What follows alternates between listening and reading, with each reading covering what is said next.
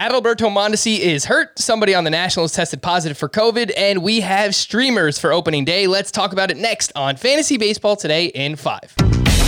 Welcome into FBT in 5, a podcast that gets you caught up fast on the fantasy news and advice that you need to know. Follow and stream us on Spotify and anywhere else podcasts are found. Today is opening day, April 1st. I am Frank Stanfield, joined by Chris Towers. And Chris, one of your favorite players to draft this year, Adalberto Mondesi. What the heck, man? He is dealing with a strained right oblique and is expected to miss a couple of weeks. So what do you think about the situation for Mondesi? And would you be trying to buy low in your leagues if you can?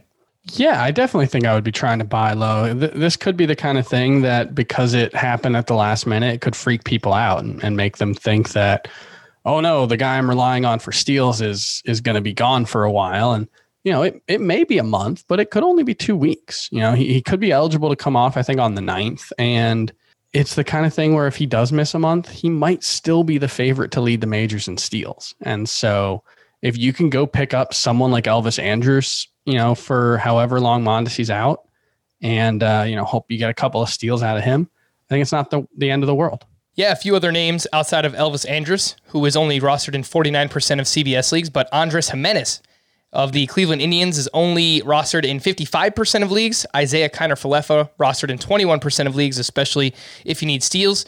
And if you're in a deeper league, Miguel Rojas and Jose Iglesias are both rostered in under 40% of CBS leagues. The Washington Nationals had a positive COVID test and 5 close contacts who are now in quarantine. Nationals GM Mike Rizzo said this will, quote, certainly impact the opening day roster. John Heyman reported that Max Scherzer is not one of them, so he will be cleared to start against the Mets on opening day. Chris, I don't know if there's much else to add to this now because we don't know who those players are, but obviously It's a situation to monitor. Yeah, no, I think the key thing is if you're a commissioner of a league or if you have your commissioner's phone number or email address, you should have a COVID contingency plan. We talked about this last season and it still seems to be the case where you should have a situation where if a player is ruled out after lineups lock because of COVID, that you can swap someone in. You know, whether you have to declare it ahead of time or what, you know, work that out with your league, but you should have some kind of rule. That should be the reminder here. Tony.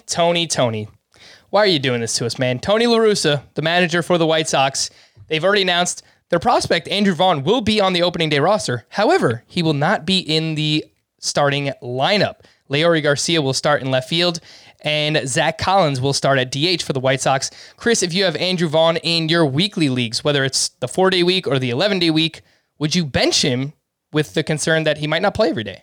I'm thinking about it, but probably not. You know, the thing is, if I did have Andrew Vaughn, most likely he was drafted as a bench guy. So, you know, I may have another first baseman to start, but my guess would be that they just want to let him get his feet wet and then, you know, push him out there outside of opening day. You know, maybe get him a pinch hitting appearance on opening day, let him get his first plate appearance, and then, get out there on opening day with a few more eyeballs on his, likely adventurous left field defense. To stream or not to stream, we'll do this moving forward for those who play in daily leagues and are looking to add starting pitchers to stream for the next day.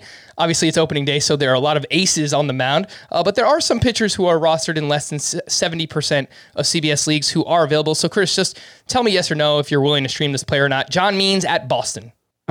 Probably not. Nathan Eovaldi on the other side at home against the Orioles.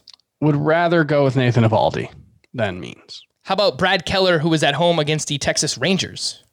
Keller over Means, Eovaldi over Keller, but I think Keller's fine. I like that. Matthew Boyd, who is at home against the Cleveland Indians, going up against an Indians lineup that has Yu Chang and Jordan Luplow in it. Also, it's going to be 30 degrees in Detroit. He's got to prove it.